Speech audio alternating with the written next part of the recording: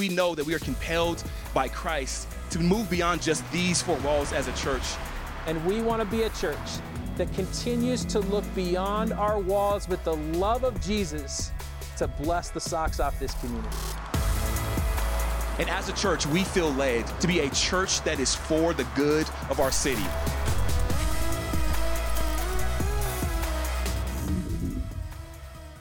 Well, gosh, it's good to be with you this morning. Good to see you. As Bill said, my name is John. I'm the discipleship pastor, and a proper greeting to you, a hello.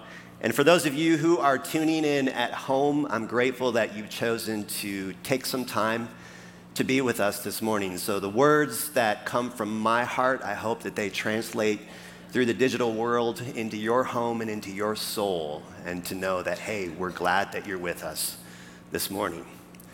So, we're in this series called The In-Between. And Quincy, who I refer to as the spiritual architect, created this series about 3 months ago. And he brought the idea to me, and we began to work through the creative portion of what this journey would look like and what it would mean. We both concluded that as we were creating this together, that it would end in the closet. And then Quincy said, "You're going to handle the closet." And I said, "Absolutely. We got to go into the closet to figure out what's really going on inside the world of humanity and inside of our own minds and our thinking."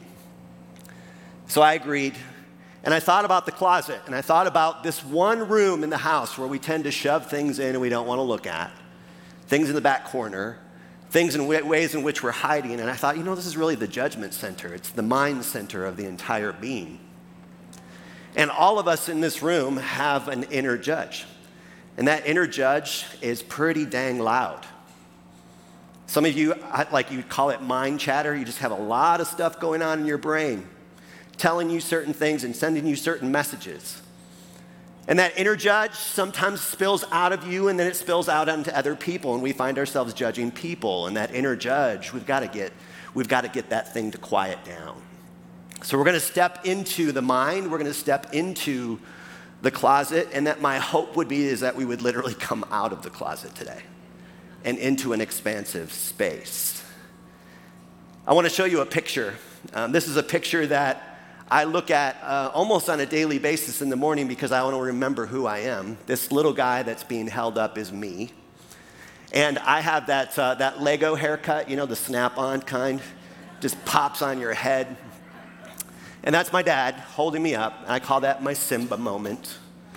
And when I look at that little boy, there is nobody in the world that can convince me that I'm not magnificent. I'm magnificent. I'm created in the image of God. My dad is holding me up. I'm young enough to where all the clutter and the chatter hasn't made its way into my inner life quite yet. All I know is that I'm magnificent. And to this point, today, I know that I am a magnificent being.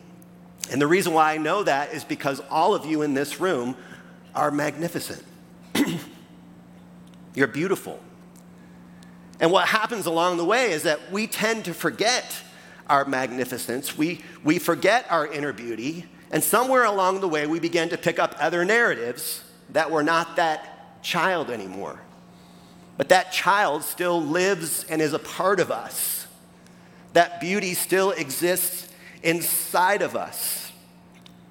And what happens along the way is we pick up again the narratives that tell us we're not enough, that remind us that we're insignificant, that we're not interesting, that we're small. And there's things that we have to do to make ourselves feel significant and feel seen in the world. And so I want to situate this morning's discussion in the Genesis narrative, because I think the Genesis narrative helps us understand what's going on in the human mind, body, and spirit. And it gives us a really clear picture and vision to help us understand why we are the way that we are. And as I was looking at the Genesis narrative in light of the in-between, and I was spending some time in Genesis 1, I categorized Genesis 1 as this type of narrative. I called it the expansive narrative. Because as God begins to create and expand and push out the boundaries and create beauty in the chaos, there's this expansive nature of God So perfect love, creating expansiveness and then creating humanity out of that expansiveness, which tells me that we as humans are supposed to be continuing to expand, evolve, grow in our understanding of who God is, who we are, and who the world is around us. Then we get to Genesis 2, and I refer to Genesis 2 as the abundance narrative, that there's always enough. And we see God coming down to humanity and says, I want you to name the animals. So God gives responsibility to humanity. You name the animals, and whatever you name the animals will be their name from here on out. I mean, that's a massive responsibility that God gives to humanity. And so when I look at that abundance narrative, I see that we are creators. We're co-creators with God.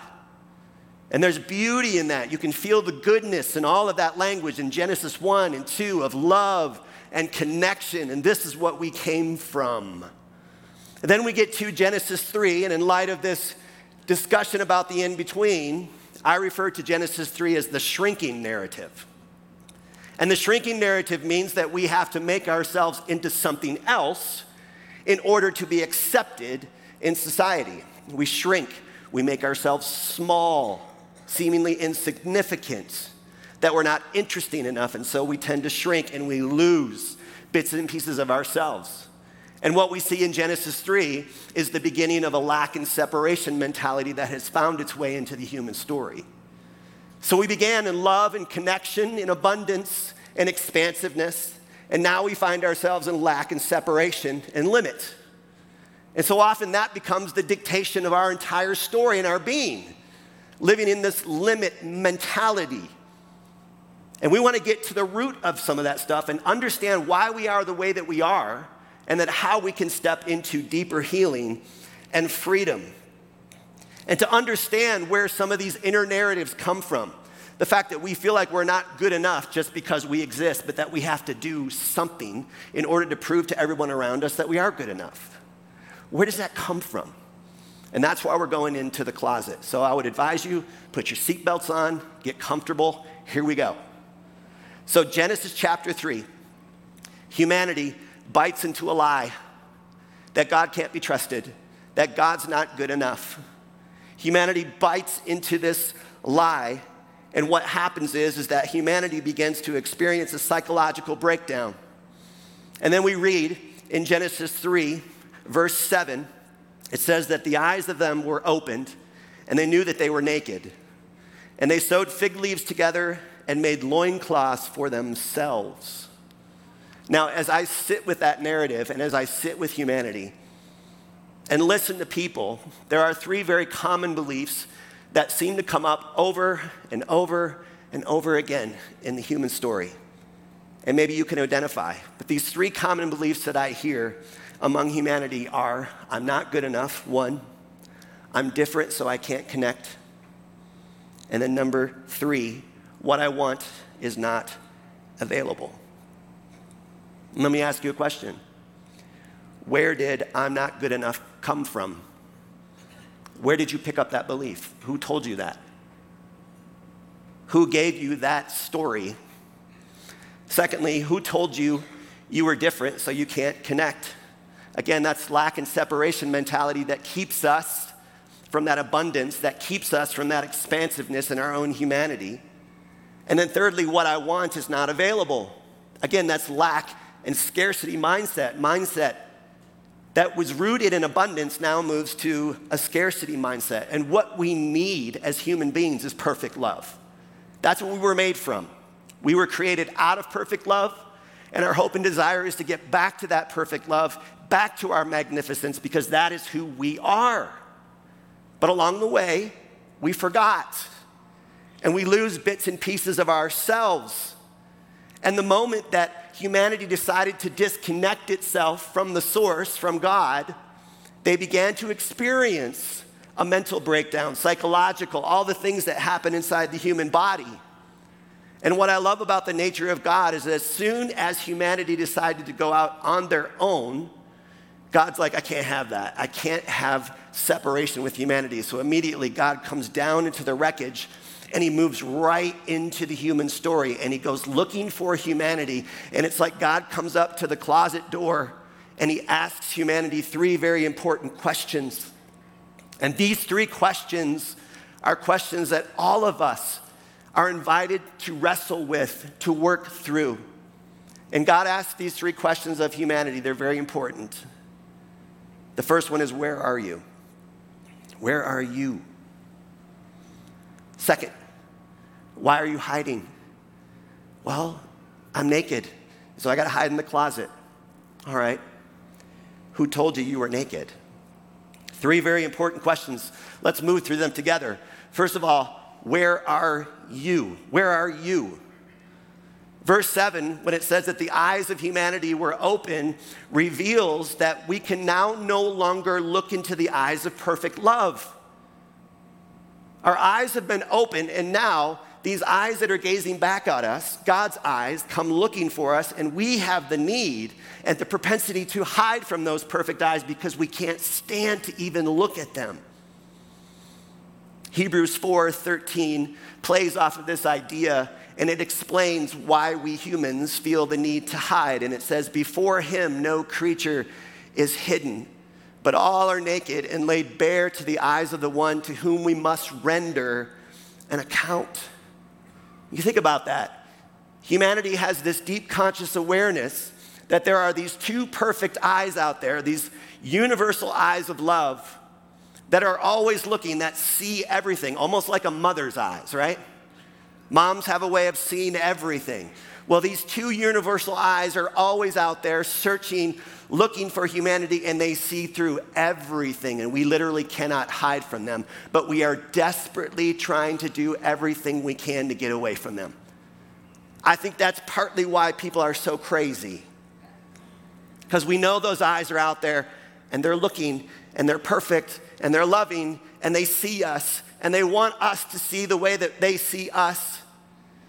But we're disconnected from those eyes, and we're running away, and we're hiding in the closet because we believe we're not enough. And so we move away from that goodness. As I've sat with people over the years, I've invited people into certain practices just to try to get to the root of what's going on in humanity. And there's a practice that I refer to as the perfect love practice. And I invite people to look at themselves in the mirror and to look deep into their own eyes and to utter the words, I love you. Now, some of you in the room are already judging that practice. But I invite you to consider it. And when you look into your own eyes and you utter those words, I love you, what does that bring up in you? I've had people who literally can't say those words. And because there's so much hurt and there's so much rejection and there's so much hiding going on, to even consider that I'm lovable, it's too painful. But to invite people into that space of, yeah, God loves me and I'm okay with that. And there are other people who love me, but do I love me? And can I look at myself, knowing everything that I know about myself and that my propensity to hide may keep me from fully stepping into the practice of love? So where are you? Where did you go? I know you're here in the room right now, but where are you? And the second question that comes up is, why are you hiding? Well, I'm hiding in the closet. Why, though? Why do you feel the need to hide? Because according to Genesis 1, our birthright is to be known and loved and naked and open and connected and abundant and expansive. And we all know it. We all know that we were created for that greatness. But as soon as the eyes of humanity were open, they became aware of their nakedness and they lost their innocence. And now we're advising that we cover ourselves and we're creating elaborate outfits and we're moving through society hiding and concealing. And we're convinced that we have to hide pieces of ourselves from God, which is impossible. Hiding from other people, which we do a pretty good job at. And even hiding from ourselves. And then we kick into this blame game that we see in Genesis 3 when God comes to humanity and asks, what happened? And what does Adam do? Well, the woman made me eat it. The woman, he blames her. There's this blame shifting going on. It's the oldest game in the book. And so where did that come from, that need to hide from each other, but also to blame one another? Where did this need to hide develop? Well, let's think about it. As children, we quickly learned that in order for us to stay connected to our parents or authority figures or to fit into society, we had to be good at something, right? So children have to be good at something. Good athlete, good student, good obedient child. You have to be good, and you felt that pressure as a child. And we do this because we need to feel attention, affirmation, and affection from loving figures that are overseeing our lives. We need this from our parents. So this is how we keep people happy with us. If we're good at something, or we can prove that we matter, and so we develop this as children. And as children grow and you hear parents talking about children, you will overhear parents talking about their children when they're talking to other sophisticated adults about how good your children are at certain things, right? My child is good at this. They've got 15 extracurricular activities after school, and they're just killing it in every one of those things. And there's all this pressure that these kids are feeling to excel and be good. Then these little humans come into junior high, which junior high, what a mess, right? Junior high. All of you are feeling anxious right now. And we step into junior high, and then we get into high school. And the chatter that moves through the halls of junior high and high school is, what are you good at? Are you a good student? Are you a good athlete? Are you funny? Are you intelligent? What kind of grades do you get? All of these expectations. And underneath all of that, what are you good at, is an underlying thought that, where do you fit?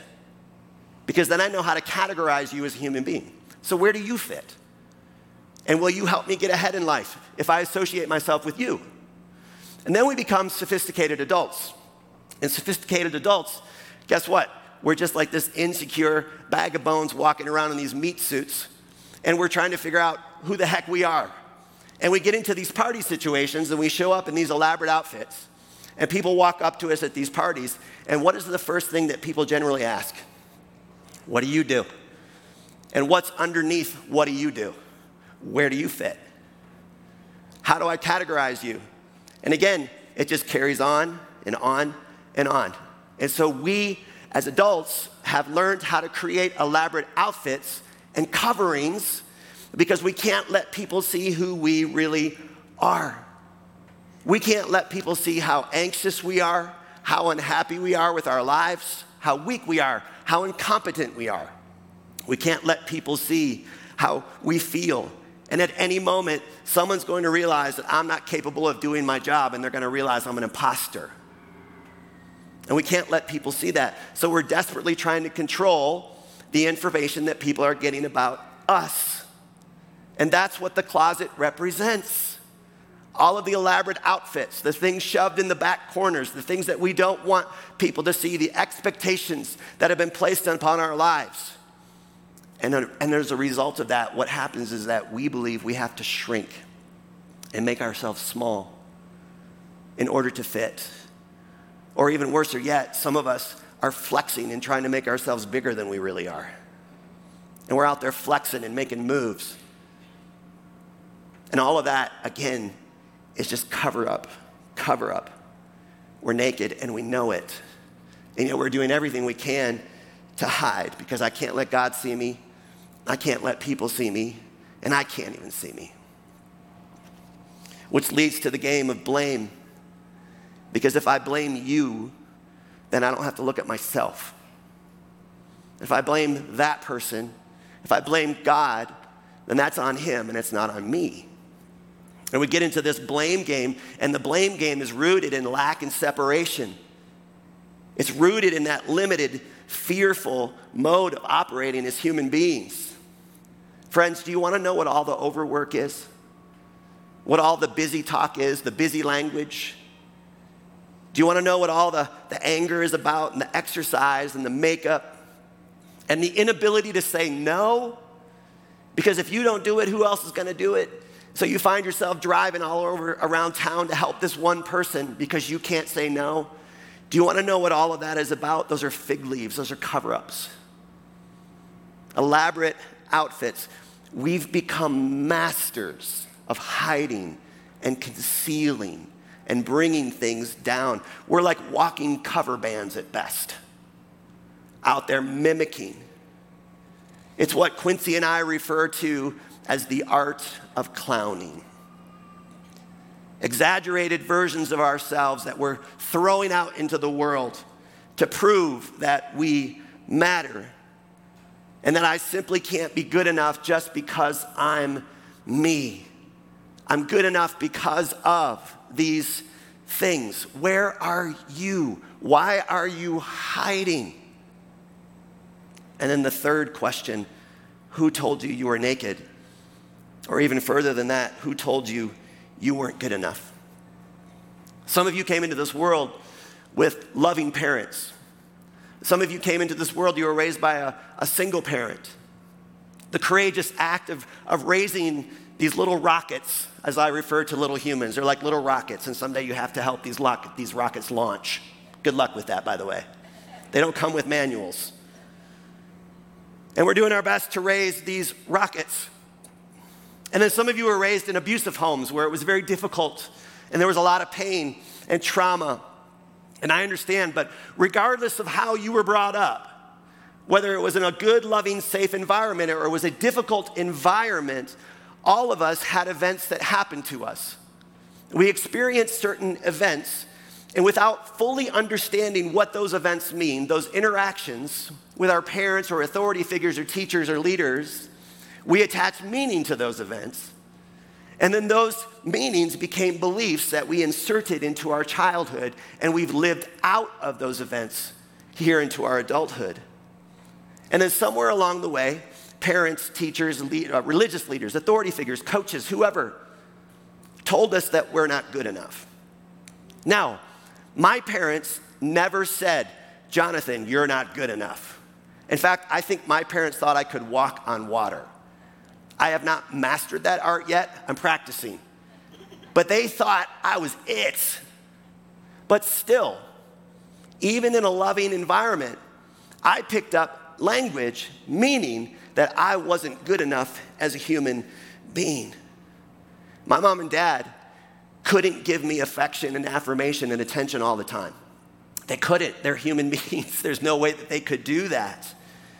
But I remember as a child when you would hear the words, not right now, go play. Or what I heard the other day when I was out shopping with Shannon, a parent saying to two children, you're bugging me, get away from me. Right? You're complaining, I can't handle your complaining anymore. This has got to stop. A child doesn't know how to process that. A child doesn't go, mom seems like she's having a rough day, maybe she needs to go work some things out. A child interprets that as, oh my God, well, maybe I'm the cause of this. And then a child takes that and internalizes that. And that turns into a meaning, and that turns into a belief, and that turns into some reality. And it's like, well, now I'm living out of this storyline that I'm not good enough, or I'm not capable, or I'm incompetent. How else is a child supposed to process these things other than to take it and internalize it? Those repeated moments over and over again where mom was busy, or dad was distracted, or dad came home grouchy. And dad had a bad day at work, so he came home grouchy and he took it out on me. And I didn't have the information in my own head to go, well, dad just had a bad day. No, I internalized that I'm the problem. And that belief starts to live in our story, and we do everything we can to stay connected to our parents because we don't want to disappoint them. And we do everything we can to stay in that line because we're like, I need love. I need attention. I need affirmation. I need this affection. So what do I got to do to fit? What do I got to do to prove to you that I matter? And it gets into this internal story. And then I ask you the question, man, who told you you weren't good enough? Where are you getting that information? Who told you you weren't important? Where did you pick up those beliefs? You picked them up in your childhood. And they've become part of your internal story. And some of us are still living with those core beliefs inside of our bodies, causing us to hide and conceal and withhold and get away from people. And they cause us to judge and to blame everybody else because it can't be partly me. And so the question I ask is, how do we go about getting healed of those things? How do we come out of the closet into expansiveness and hope and light. And there's a lot of talk today about affirmations. We need to do affirmations, right? I am statements. And some of you in this room do I am statements. I am beautiful, I am good, I am hopeful, I am God's beloved. Great things. Or we do gratitude practices. Now I want you to imagine my fist is the belief I'm not good enough. I'm not good enough. And then I take the I am statements and I just start piling them on. I'm beautiful, I'm good enough, I'm God's beloved. And I'm grateful, and I'm joyful, and these are good for our brain. But until we get to that root cause, that thing still lives there, disrupting our inner peace and our joy. And so what Jesus wants and what the Spirit wants is to go after these core beliefs and begin to integrate them into the human soul. So you identify it, you name it, you own it. It's been living in your mind for far too long. And then you integrate that into your story and you say, okay, it's time for us to heal. That's a part of me. I no longer live with that narrative. Once in a while, it creeps back in. But until you remove those root beliefs, they're just going to fester and live. And please remember this, those little beliefs that operate inside the human condition, they love to hide. And they love to convince you that you need them in order to survive. Because when you were a child, you needed them in order to survive. They were coping mechanisms. But as you become an adult, you no longer need those things, and they convince you that you do, but you do not. And they're super good at making sure that you ignore them, and they hide and they conceal. Again, name it, own it, integrate it. I'm not good enough. Where did that come from? Where did that belief come from? I don't need that anymore. Replace it with something beautiful and good. You see, when children come to the realization that all adults are imperfect, children become adolescents. And when adolescents realize that all adults need forgiveness and they practice forgiveness, those adolescents become adults. And when adults realize that they need to forgive themselves, then they become wise. And what the world needs is wisdom. We got enough information, friends. We got enough clever slogans. What the world needs is more wisdom, inner wisdom. That sage kind of wisdom, non-reactive, non-overly stressed, but that inner wisdom that comes from the divine, that we give back to the world. Colossians chapter 3, verses 3 through 4, begins to speak of some kind of inner truth that is so powerful. And I want you to read this and listen. It says, "For you have died, and your life is now hidden with Christ in God." When Christ, who is your life, by the way, is revealed, then you will also be revealed with him in glory. What is your life? Your life, when you say yes to Jesus, you go in Christ, and your life is literally hidden in Christ. And here's what happens when you hide in Christ. There's an expansive you that explodes. You do not shrink, you do not clown, you do not shy away. You do not have to hide and conceal, because everything now is open and expansive because you've gotten out of the closet and into Jesus. That hidden language, you're hiding in the wrong things. They're not covering you. Jesus is your covering. In Christ, there exists a real, beautiful you. And when you're in Christ, you get to those core beliefs and you begin to realize, I'm good enough just because I'm me. I'm good enough. I'm connected and I have everything that I need. Abundance. And the things that I truly want, everything is right here. I've got everything I need.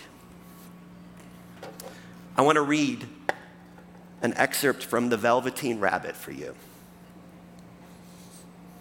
Are you ready for a children's story? "What is real?"